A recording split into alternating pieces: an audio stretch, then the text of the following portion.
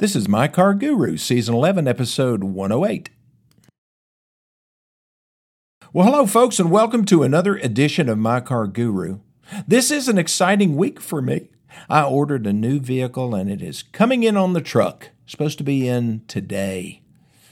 And so, I get excited when even though I've been in the car business for 45 years and have loved cars for about 63 years, I still get excited when I get a new toy. And that's basically what this is. So I ordered a new Porsche from the Porsche factory. And it is supposed to... Wait a minute, Lenny, aren't you a Ford Nissan dealer? Yes, I am. But sometimes you've got to explore certain things. No, I'm not a Porsche dealer, but I love Porsches. I'm not a Chevy dealer anymore, but I love Chevys. There's certain Volkswagens. I'd love to have a Volkswagen GTI, Golf GTI. Love them. Love the Subaru WRX. Love them. There's my computer going off.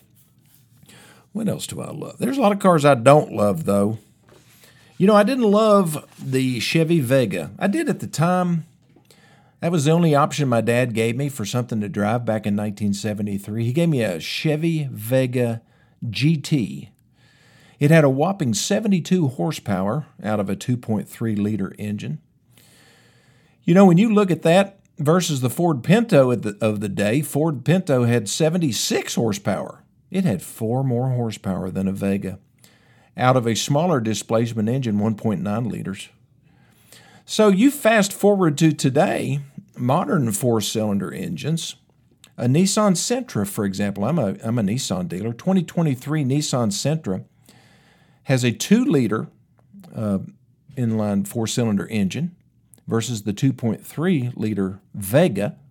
The Vega had 72 horsepower. The Sentra has 149. How did that happen? Lenny. I'll explain that. The Ford Mustang comes with a standard 4-cylinder engine. I remember how people just really said, wait a minute, you can't put a 4-cylinder in a Mustang. Well, they did that many years ago when they came out with the Mustang 2. They must have forgotten about that. But the modern Mustang has a base 4-cylinder engine. Well, how much horsepower does it have, Lenny? 310 out of 2.3 liters. So a lot of the car magazines look at how much horsepower do you get out of an engine per liter. Well, the Vega had 31.3 horsepower per liter, the Pinto 40. The Nissan Sentra has 74.5, and the Ford Mustang has 134.78 horsepower per liter of engine size. So this is a lead-in into the discussion today, and really this week. We're going to be talking about car knowledge and back to basics. And I'm going to explain to some of you novices, which are all kind of novices. Well, maybe some of you aren't. I've got a few radio show listeners that are extremely knowledgeable car guys and gals who can tear apart engines and do all that kind of stuff. But occasionally they get, a little bit of humor out of the show and love listening for my mistakes and letting me know about it through through text and through email. I do appreciate it, though. Not much. But today we're going to be talking about engine technology and how did we get here? How did we get from 1973 to 2023? And what kind of changes did they make to make engines so much more efficient? Well, a lot of it was spurred by the government. Now, I know that some of you, including me, would like government to stay out of things. But the reality of it is that there are some good functions of government. And one of the things that they did, well, really, it was over a long period of time, is they really did make cars better faster than I think the car companies would have done so. I think that from an emissions standpoint, especially back in the 70s, when they changed the emission guidelines in the early 70s, they crushed the auto industry from a performance standpoint. Corvettes went from horsepower in the mid-3s to horsepower in the 180 range. The manufacturers just could not figure out how to maintain power with all of these smog pumps and other devices that were required in order to make what came out of the exhaust pipe acceptable, to the government regulators. I mean, people, if you live in a state where you have to have an inspection, they still stick a little sniffer thing into your exhaust pipe to make sure that it's not spewing too much exhaust now, or too many nasty things in the exhaust. Now, if you live in the state of Tennessee, and maybe some other states, I'm not sure, we don't have a state inspection. I think the legislatures or the legislators in the state of Tennessee said that would be too much of a burden on our citizens if they had to, make sure that their taillights were working, make sure that their turn signals were working and that they weren't spewing too much and their brakes were good and stuff like that. So, state of Tennessee, we don't have an inspection. Therefore, we have a lot of people driving around in cars that probably shouldn't be on the road.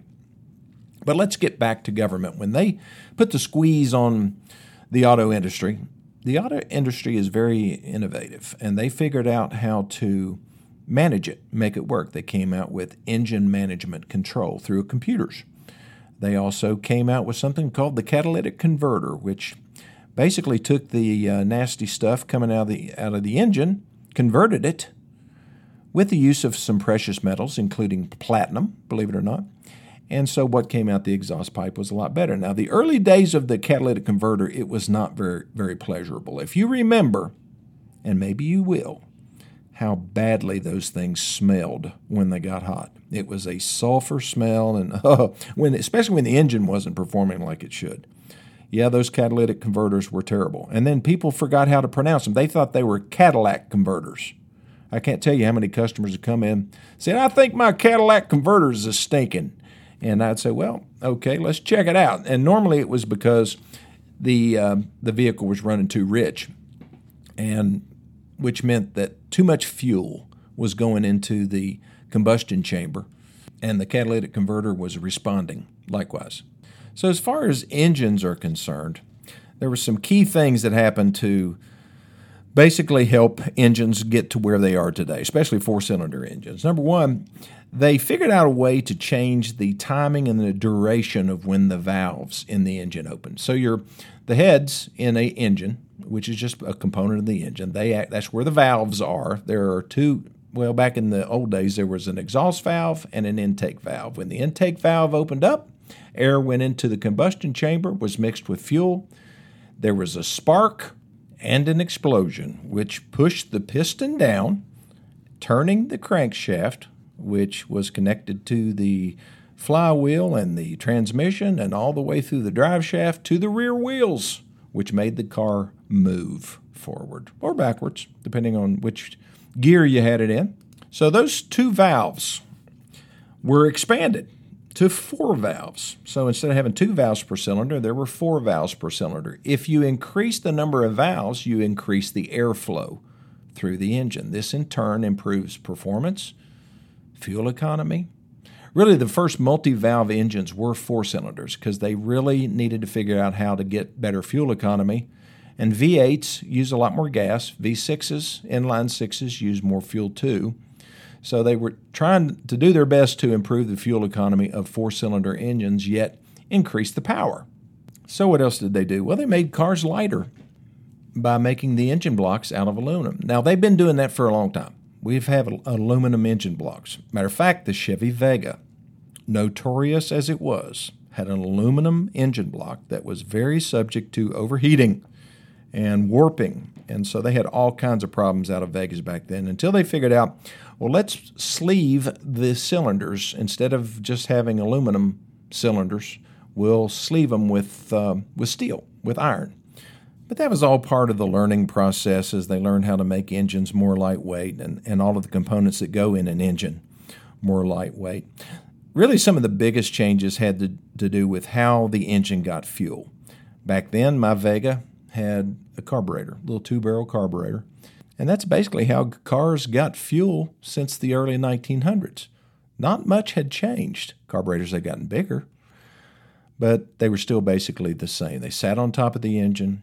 It was a very inefficient way to mix air and fuel because it had to pass through the carburetor, through an intake manifold, before it got all the way down there into the cylinder.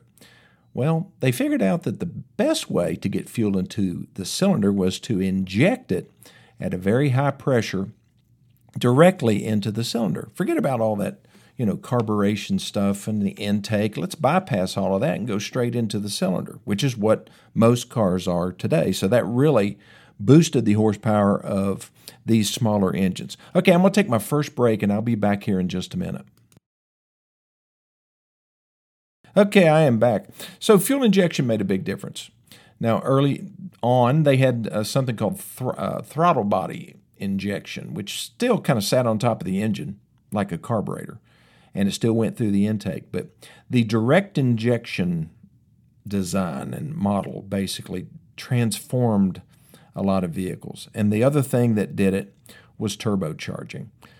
Turbocharging, as I've explained in the past, is just about getting more air into the engine, and really cooler air into the engine.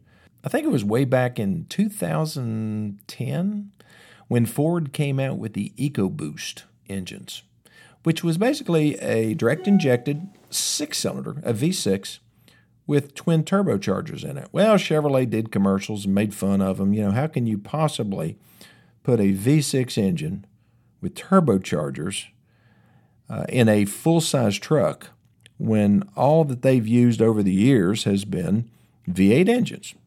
Well, Ford took a lot of heat. Chevrolet stayed with the V8.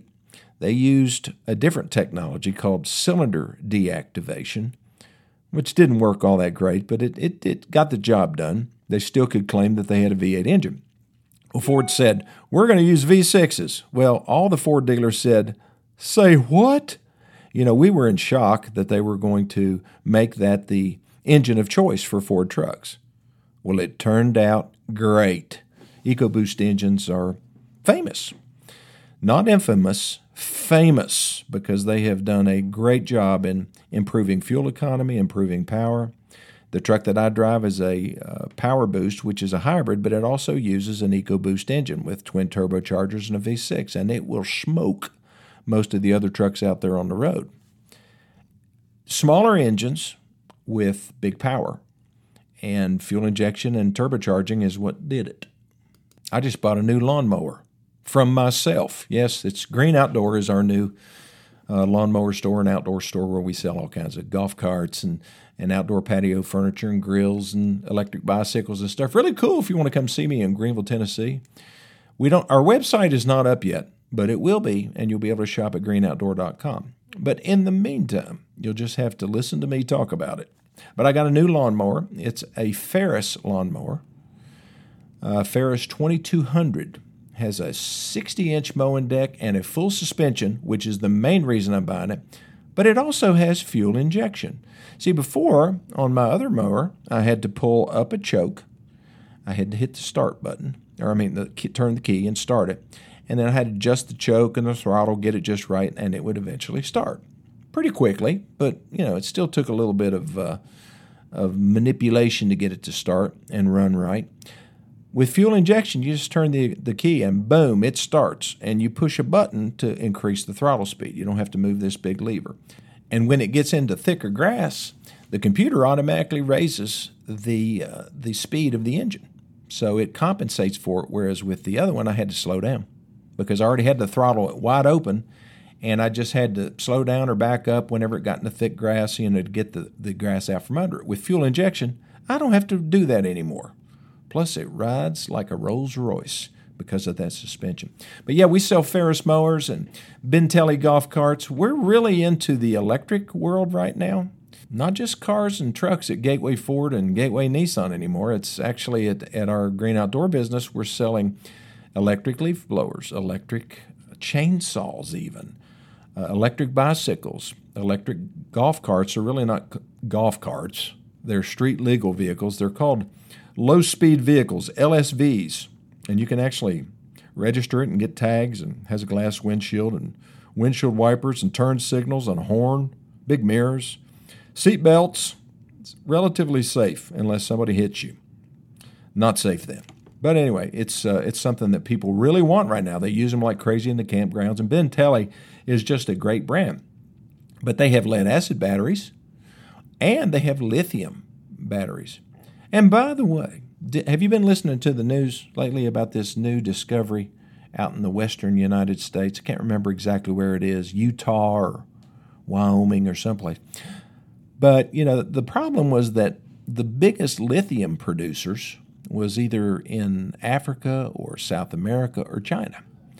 We have discovered, apparently, the largest underground supply of lithium in the world in the United States.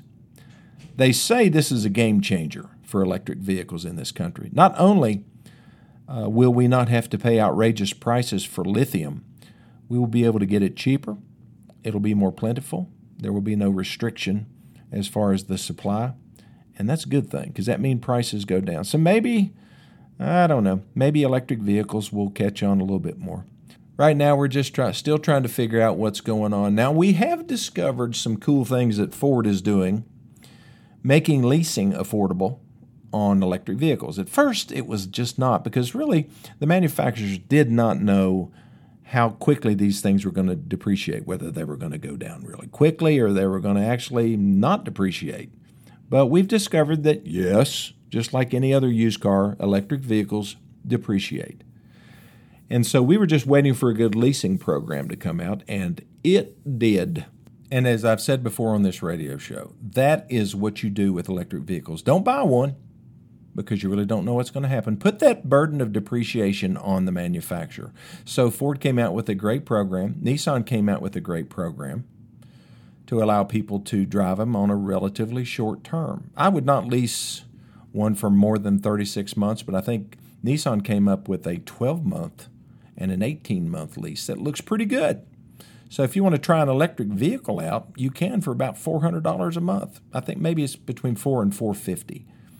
So that's not bad. Most people's car payment, I think the average car payment in this country is somewhere in the $600 to $700 a month range. Isn't that crazy? It just is. So hopefully with this lithium discovery, we'll be able to control prices. We got to see prices come down. I think you ought to be able to buy an electric vehicle for less than its internal combustion alternative. And maybe that will be the case once they figure out how to manufacture these things at an affordable cost. And then the other component is going to be, where do you get it charged and how quickly can you get it charged? Would you buy an electric vehicle? Don't answer me yet. Would you buy an electric vehicle if you could go, let's say, 500 miles on a charge? When you pulled up to a charging station, it was just like pulling up to a gas pump at Buc-ee's, and you could fill up with electricity in 5 to 10 minutes max and not pollute the environment and get all that power and smoothness that you get on an electric vehicle, and you knew that it was going to last and it has a good warranty. Would you buy one then? I would. I wouldn't be afraid of it then, because my main factor is charger availability and how long it takes to charge. That is what's holding me back. I went by a Buc-ee's up in near Richmond, Kentucky the other day when I went to see my grandson, and they have, it looked like from the road, maybe 10 to 12 Tesla superchargers. Now, who can charge their vehicle there? People who drive Teslas. But starting next spring, Ford, Nissan, Honda, Toyota, all of those can charge at a Tesla supercharger. And they're everywhere, and they are reliable. You know, a lot of the charging stations that they have around the country, they're just not reliable. You don't know if they're going to work or not. That's been the big problem. So we'll see what happens. Okay, I'll take my last break, and I'll be back here in just a minute. Someone once told me, if you think an education is expensive, try ignorance. I have to agree with that. People get ripped off every day dealing with car dealers, dealing with a lot of other businesses as well. It's not just car dealers, when they don't know what they're talking about. Now, mind you, ignorance is not the same thing as stupidity. I realize that. Ignorance is just not knowing about a particular thing. Stupidity, that's a different animal. My goal through My Car Guru is to eliminate ignorance to allow you to walk into a service department or a sales department of a car dealership and know what you're talking about. To not be afraid of a lease quote. There's a lot of people just, oh, no, I'm not leasing. I don't want to see a lease payment. And I think of that and I say, well, that's a big mistake because leasing is not a bad idea. It does not apply to everybody, especially people who drive a lot of miles. Leasing is just not for you. But if you don't drive a lot of miles, if you drive less than 25,000 miles a year, then leasing is worth looking at. And plus, if you drive a vehicle and trade every 2 to 3 years anyway, if you like to buy a vehicle and not pay a lot of money down. People say, well, I never own it. Well, no, you don't ever own it, and you don't own the car that you're buying until you make the last payment on it. And would you rather lease a vehicle for 36 months and just be able to walk away, or finance one for 84 months and want to trade in 48 months and you can't because you owe too much on it, because you're way upside down. You're never upside down in a lease at the end as long as you take care of the car. Oh, also, if you beat up a car, if you don't take care of a vehicle, leasing is probably not for you. But this is just something that people are ignorant about, and they just don't know. They don't, and also they don't even want to see it. If I'm buying a car, then I'm going to say, well, show me what the lease payment would be and show me what the purchase payment would be. And just make sure that they're using the capitalized cost, or that the capitalized cost that they're using is the same as the selling price on the car. Because sometimes dealers will play a game with that. And again, take the numbers home. You don't have to buy it today. Take the numbers home, look at it, crunch the numbers, call the guru, say, Lenny, is this a good deal? If you're buying a Honda or Toyota or something like that, I'll forgive you. No, just send me the information. I'll be glad to evaluate it for you. That's what I do on My Car Guru. Thanks for listening to this edition, and I'll see you next time.